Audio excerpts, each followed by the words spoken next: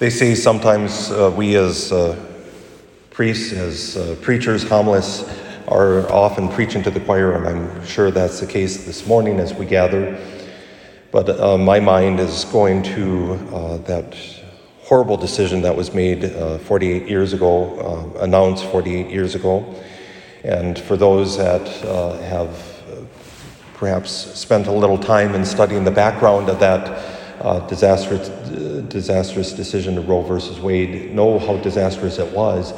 So much of it was based on mistruths and from the background of the Guttmacher Institute, or the forerunner of the Guttmacher Institute, which is the PR wing of Planned Parenthood, basically said that thousands of women were being killed in back alley abortions, the whole coat hanger myth. That was all made up. There was not one shred of evidence that they had that showed how many women were being killed in illegal abortions.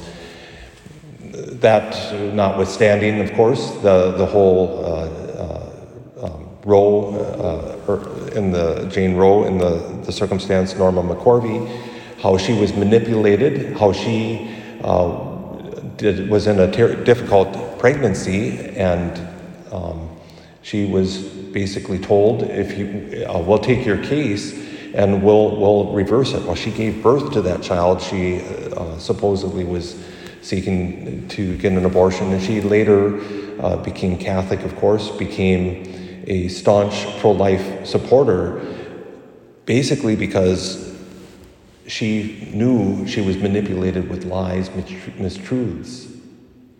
And the whole case stands on lies.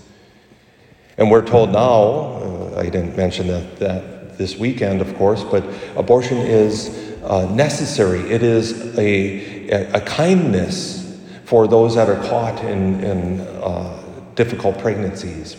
What they fail to mention is most pregnancies, yes, there are some that are economically difficult or whatever, but the price of abortion is much more than economic. It has a deep spiritual price. It has an emotional price. And now more and more I'm hearing, women who, I don't regret my abortion or whatever, and that disturbs me. That means one of two things. One is they have deep mental issues, psychological issues, because the lack of remorse sometimes comes from that. The other is the death of conscience. And that, I believe, is underneath most of it. That we've killed our conscience, that we've deluded ourselves as a culture saying that it really is kindness. Or the aftermath of abortion, euthanasia, is really kindness. That we can give whatever medication it is that's going to prematurely take the person's life in order to spare them that suffering.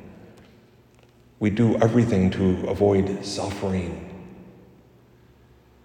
And while we don't want people to suffer needlessly,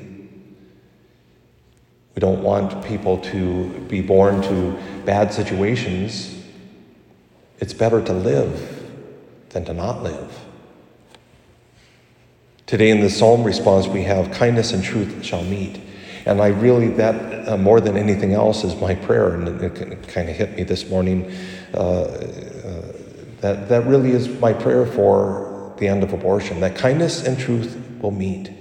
Because right now we live on one side where, again, abortion is seen as the kindness, and those that stand for the truth are sometimes seen as unkind. Well, I don't believe that's the case. I think those that stand for the truth, that abortion takes a life, ends an innocent life, that there's other ways, I believe that's ultimate kindness. And those, of course, we know that there's so many on the pro-life side that will do anything to support a woman who is otherwise feels trapped. That's what we need. That's what we need. Today we hear in this first reading how Jesus Christ comes to establish a new covenant. He's a mediator of a better covenant, and that covenant is one that gives life. Jesus gives life, not death.